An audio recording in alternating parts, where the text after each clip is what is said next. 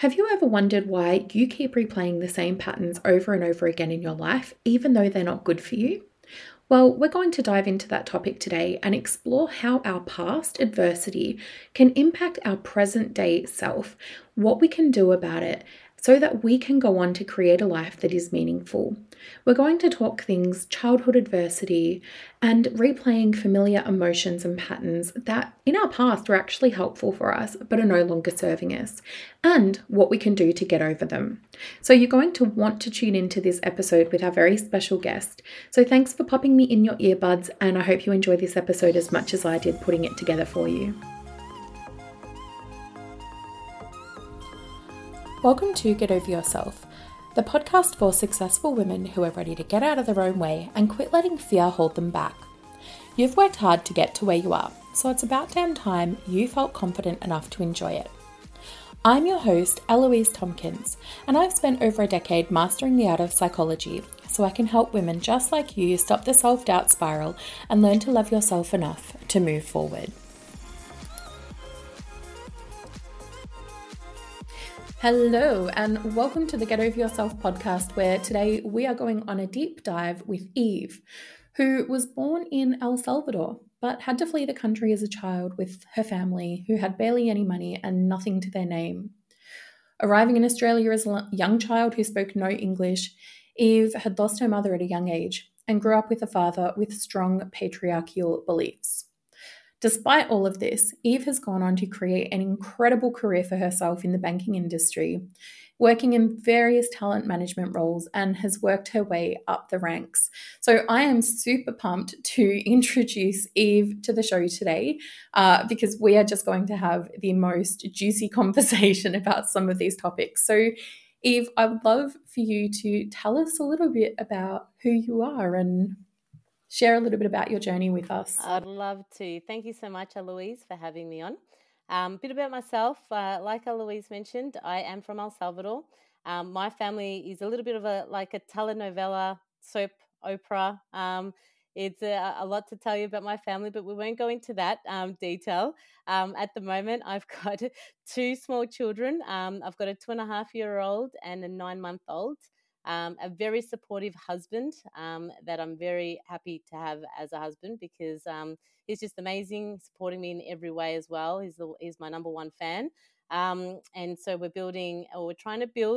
will build a different life for our daughters. So we're doing a lot of crazy things like building a business while I was on maternity leave. I'm going back to my corporate job in a month's time. So I've got 4 weeks left. Starting my own podcast and just trying to be the best parent that I can be. That is incredible. And there's all these positive things that are happening for you in your life right now.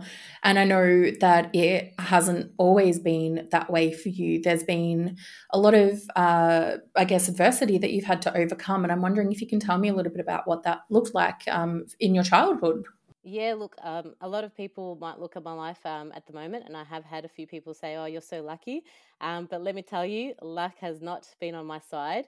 I think I've chosen different paths that led me to the life that I'm living now and that I'm very grateful for. But growing up wasn't easy. My mum passed away when I was 4 years old to breast cancer. It was a diagnosis that happened as soon as we arrived to Australia.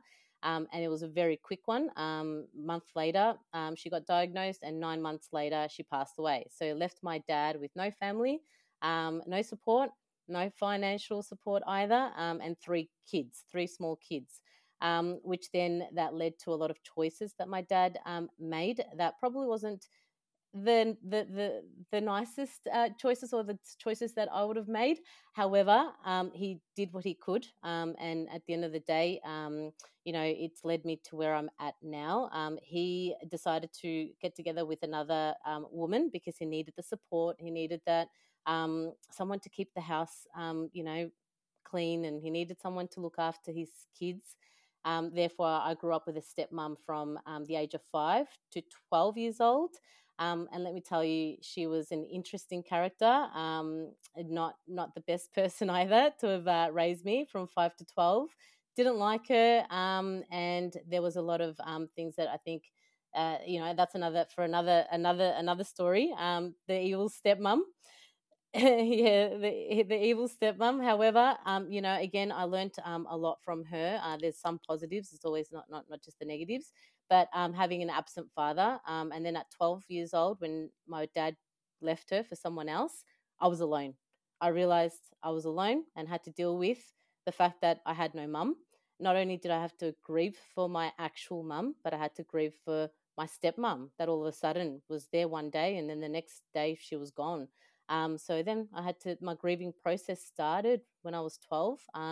My healing process probably started when I was 15, 16, and I had to do that all alone.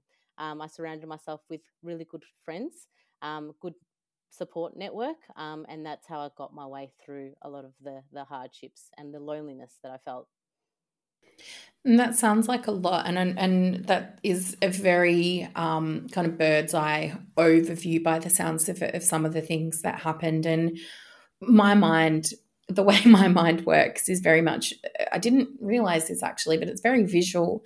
And I could just imagine this 4-year-old, well, not even like even prior to that, this young girl, like 3 years old, feeling so lost and confused and wondering what is going on, having to flee the only place that you've ever known, getting on a plane and, not having finances, not having money, not having resources, not having family, not having friends, not speaking the language. That's a lot for a kid to have to go through.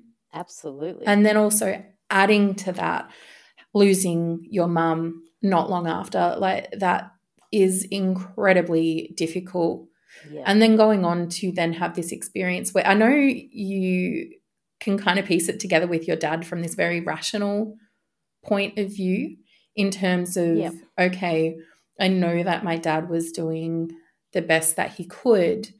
On the flip side of that, though, I wonder from that emotional perspective, what was happening for you? What beliefs were you starting at that young age to really develop about yourself? Well, let me tell you something. I do recall being at school and being lonely, and I had to change schools because we changed primary schools from one primary school to another, and I felt really lonely and no one to speak to. And these girls were telling me that I was stupid, that I was an idiot. And I had to really think about, do I believe that about myself? Is that something that I think I am? And the way that I answered back to them was I didn't believe it within myself. I was in grade 2. So what's grade 2? A 7-year-old, I think, 8-year-old.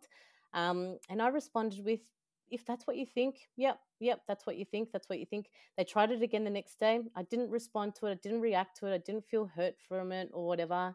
They tried again the next day. I said, yep, if that's what you think, yep, that's, whatever you think, that's fine. But I went on, I remember having just my head held up high, not caring what they were saying. And so that was the moment I felt like I don't actually believe that. I don't really believe that about myself.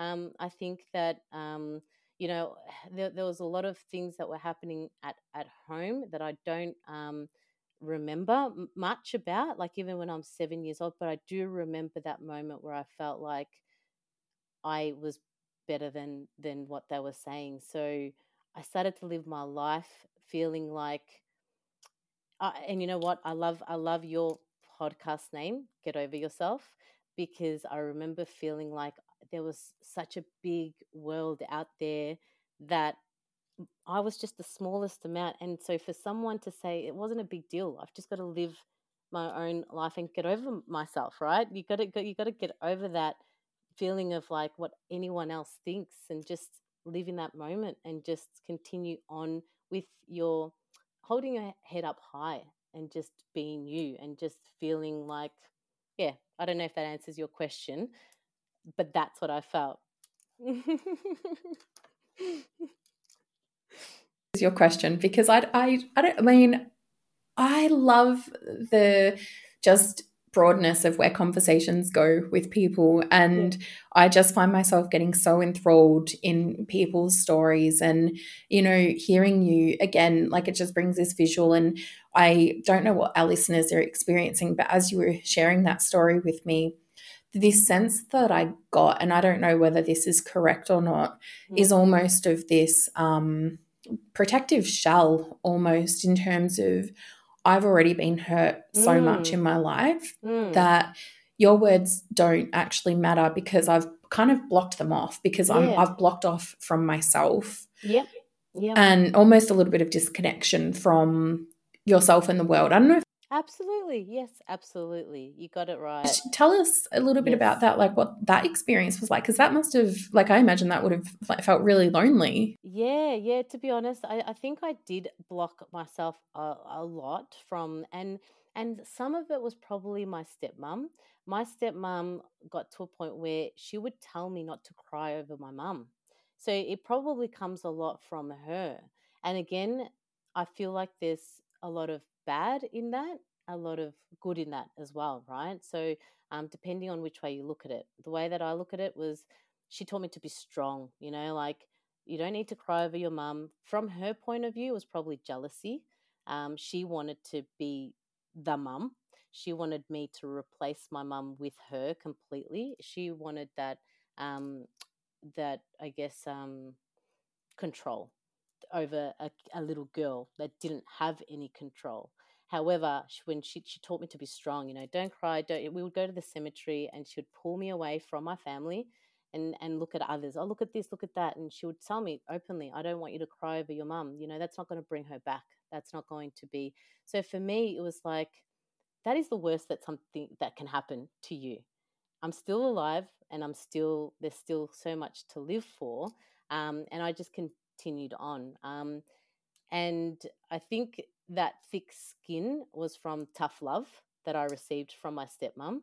The tough love of, don't cry, don't do this, don't do that. So I went on just to be strong in that sense of nothing out. Like I've been through it enough already that nothing else will bother me. If someone tells me that this and that, my mum's passed away. Like it's just everything else just didn't matter, I guess, to me. But in saying that, Teach you like about emotion, like, because I'm hearing that, and I'm hearing this really overwhelming grief that you were experiencing for mum. Yep. And what I'm also hearing is this other woman, your stepmother, who had kind of stepped into this pseudo mother role, and was telling you, no, don't grieve about your mum. And like, I'm just imagining, but in my mind, I kind of go to this young child again, and this and that inner child within you now, who is still missing their mum, because grief is not something that ends necessarily. It ebbs and flows and changes and looks different over time. Absolutely. What I wonder though is this kind of, what am I trying to say? Like, I guess I'm curious, like, well, how that experience of being told to not show your emotions, how that played out for you, or what that kind of taught you about emotions. It was good for some part of it, but I started to notice that it wasn't being helpful when I was in relationships. I started off dating, when I was 18 years old. I had I was dating someone for 7 years. And in those 7 years, I broke up with him 3 or 4 times just because I was sabotaging that relationship. The emotion wasn't there. I wasn't really connecting, with him emotionally as much as I wanted to. He was a great guy. But that's when I just started to realize that my anger was coming out. So the things that I was holding back, the grief that I couldn't grieve over, or anger, for example, even on my birthday. I remember that something missing, my mum wasn't around, but I couldn't really pinpoint to that grief. And like you said, grief comes in different stages of life, different. And for me, it was every birthday, Christmas time, and her birthday, right? So these are the 3 days that I just was in a shit mood. I would push back even when they tried, my partners, I went from one boyfriend to another, and every single one was the same. My birthday will come, it wasn't enough. I was angry. I had so much anger in me because I hadn't dealt with that grief, and I didn't deal with a lot of the emotion that there's a lot more emotion that I just never dealt with. So emotionally, I wasn't available, if that makes sense. I wasn't really emotionally available for anyone to be part of my world. So I always pictured myself being single, being that I would never have a perfect family, that just didn't exist because I was on my own, and I'd always been on my own, and I didn't need that person. So when I'd get into relationships, I'd push them away, and I'll self-sabotage that relationship. And I had really good partners that individually made me see that it wasn't about them, and it was more deeper than that. They made me realize that, they would say things to me like, I'm not your dad, I am not this, I am not that, like I can't nurture you the way that your mum could have, or your dad, and in a what nice way, but they were absolutely right. And then those relationships that I got myself into made me realize I had to deal with my own issues, my own why couldn't I open myself emotionally? So I started to see counselors. That's where my healing journey sort of began. My gosh, how powerful that is. Like, I have tingles kind of hearing that. And I'm so sure that so many of the listeners can relate to that story of, I think that anger for so many people is, particularly women and men, I guess anger generally is just seen as something, don't express anger. And women are meant, air quotes, to be polite, submissive, the good girl, put everyone's needs ahead of our own, all of these roles that we're supposed to adopt as women. And then when we get to when we have these experiences in our lives when our emotional needs are not supported and they're not nurtured, and we're being told to suppress our grief, which is a really strong emotion, understandably so. You'd lost your mother, which at a very pivotal point in your life and developmental stage. Not saying that losing a mother at any stage is easy. However, for a child who had just, fled to a different country, all of that combined is just a lot for you to have had to go through. And to have then bottled that up so tightly, which led you to, it sounds like it really led you to develop that shield almost. And I see this in so many women that I work with that's really protective, right? Like, we develop that shield, we put that shield, I guess, around us. And I used to do that too. I very much had my own shield around me, my own guard. And for some people, it can be like really, really strong. Like, there's multiple layers, there's multiple, types of material that's used. And it can take time to chip away at that. And particularly if we don't, it's so familiar to us, we don't even realize that it's there. And it sounds almost a little bit about like when you're in high school and those girls were being, mean schoolgirls, that protective guard was really helpful and you weren't quite aware that it was there yet. And it was actually helpful for you in those moments. And over time, through some of the relationships that you had with these people who were genuinely nice people, they were able to reflect back to you almost a bit of a mirror and show you some parts about yourself that sounds like, I'm imagining would have been quite confronting in some ways. Yeah, absolutely. But also holding up that mirror and being like, okay, here are some of these parts of yourself. You then had a bit of a choice point, because I imagine that, and I've seen this in my family, and I wonder what it was like for you in your family, because I know in my family, I always wondered what was different about me, and because I didn't want to follow the same trajectory as my family. And I saw other people in my family who said that they didn't want to follow in that trajectory, and now they're following in that trajectory. And I just sort of think, why me? Like, why was I able to change trajectory and not them? So I'm curious as to what your point was when you were like, I've got to get over myself here and get out of my own way, stop that same pattern repeating and make a different choice in my life. Yeah, and I think you make a really good point there, because it is a choice. People always have choices. And I thought what made me realize was a counseling session, because it opened up to, the way that I was raised, my childhood, my family, all those questions are asked about that. And a lot of the time I felt heavy, and I felt sad, unhappy, depressed.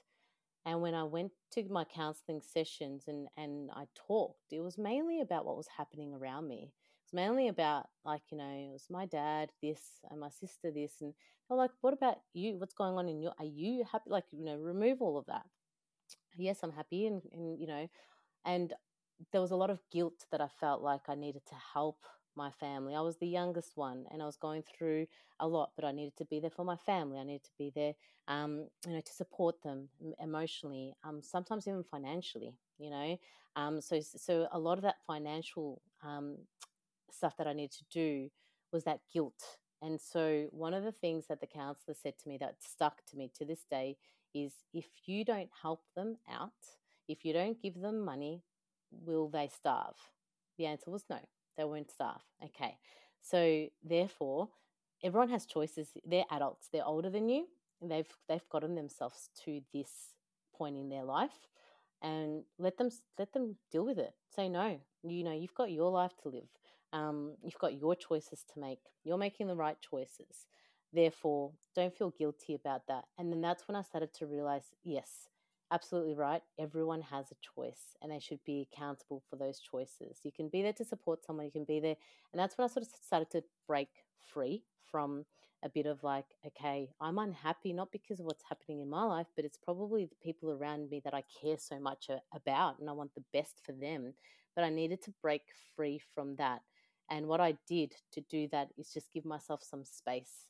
I purposely didn't, go out to feel like I needed to see them. I just started to concentrate more of the me and tell them, look, I'm busy, I'm doing this, I'm saving up for person in particular that used to say, one of my closest friends growing up.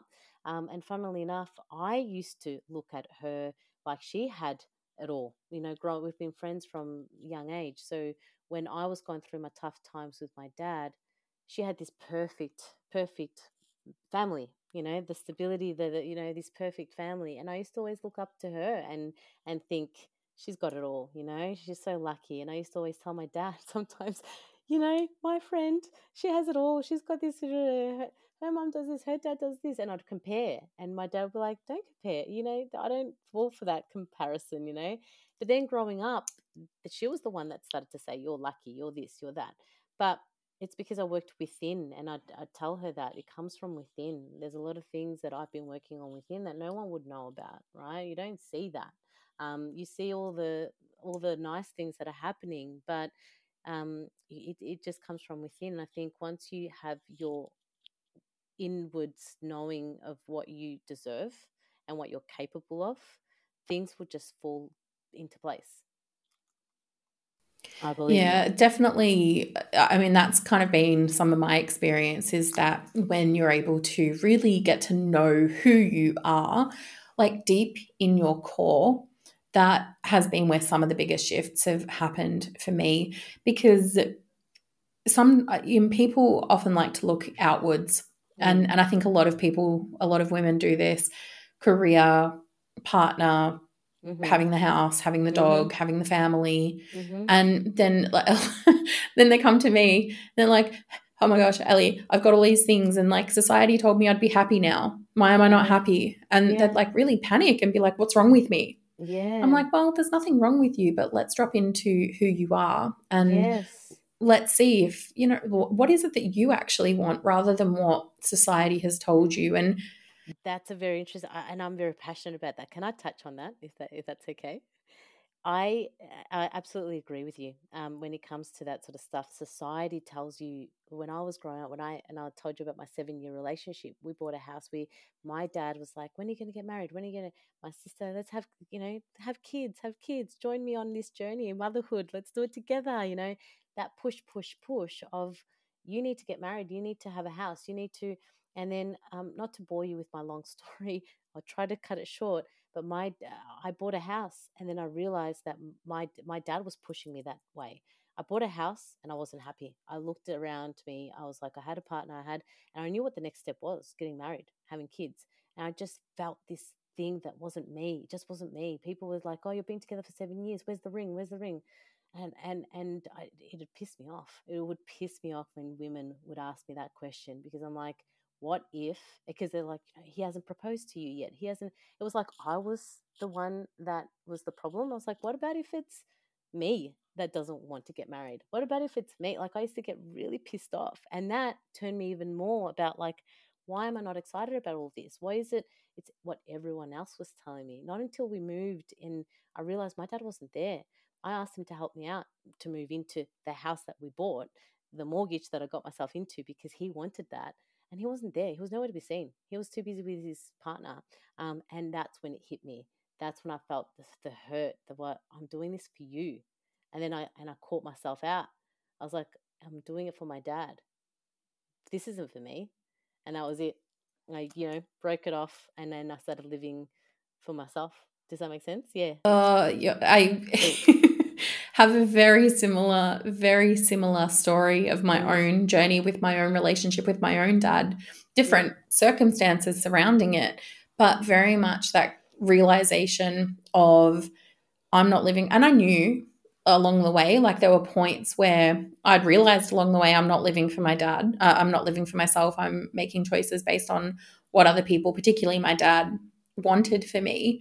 And through that, I learned that men knew my life better than me. Yeah. I put a lot of my trust, a lot of my decision making into what other men wanted for me, or thought that I should have. I struggled to make my own decisions. And these are all things I see in the women I work with, that it can be really difficult to make our own decisions and to live our own lives. And even to tap into, like you said, that you had felt a lot of uncertainty about the relationship, a lot of anger had come up for you, or you said you felt pissed off. And that tells me that, all those emotions tell me that there's something going on there that needs to be looked at. But as women, we're often told to squash them down. I was told to squash them down, often by my dad, funnily enough. Yeah. And it's kind of confusing to be in that situation where the person that who's meant to love and support us, on the other hand, is also someone who we're frightened and intimidated by. And we learned that, like, where do we go? We can't trust ourselves. We have to trust this person who we also, on the other hand, don't trust. Yep. It becomes very, very, very confusing, and can be really, really difficult to then break free from that, which is where I think a lot of people can sometimes get stuck. Like, going back to those patterns, it can be easier to just follow that pattern, because if you follow that pattern, you stay connected to your family. You keep those relationships, even though they're dysfunctional. Those relationships are still there, and there's some benefit to that. And when you choose that different path, it does change your relationships. Even though you may have still a relationship with them, it definitely changes them. And that can be really tricky also to navigate in different ways. And I mean, there's no clear path. But I mean, this is just such a juicy conversation, I think, for our listeners. And oh my goodness, if there's anyone out there that's thinking, I really want to be able to separate myself from the relationships with my parents, or this is really landing, reach out, let's have a chat. Because this is my jam. This is the stuff that I work with women about all the time, and love it. Really love working with them. But you're starting a business as well, if I remember correctly. You said something earlier about launching a business with your husband. That's correct. Yeah. So while I was on maternity leave, I co-founded a business called SAS Video Marketing. So we essentially help SaaS companies within HR, because I'm passionate about HR. And my husband is in sales, and he loves software, and he does these demonstration videos to help sell softwares. That's what he's been doing. And that's where we decided we can do our own thing. And let's put both of our passions together and make it work. So while I've been on maternity leave, I've been strategizing. I've been building the strategy for the business. And we caught our first client from one networking event. So we're starting to network and get our we've got the business structure. Everything's ready to go. We went to one network event, which turned into a client, and we're just working with that client, making it work.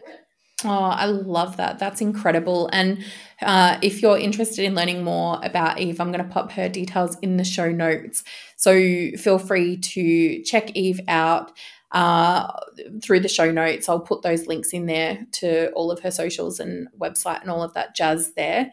And this has just been such a fascinating conversation. We started off just talking so broadly and talking about so many different themes and I feel like we've just scratched the surface. We've just kind of really I could talk to you for hours, Ali. These different topics, and my head is just kind of like, wondering like, when can we get together and chat again and dive into more of these? Because I think that there's so much more to unpack, and yes. I know that so many people are going to resonate with your story in so many different ways, because this is just something that impacts so many women. So I really appreciate you jumping onto the podcast and having a chat about what your journey has been like and how you've been able to find that self-worth in yourself and move towards a place of self-love and confidence. And hopefully that's been able to, I know it certainly inspired me, and hopefully that's been able to inspire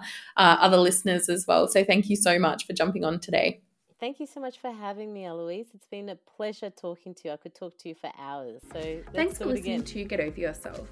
I know there are so many podcasts out there, and I'm so grateful that you chose this episode to listen to today. Please consider leaving us a 5-star review, as this is really going to help our podcast grow. Meanwhile, keep your ears peeled, because there will be a fresh new episode dropped next week, and I can't wait for you to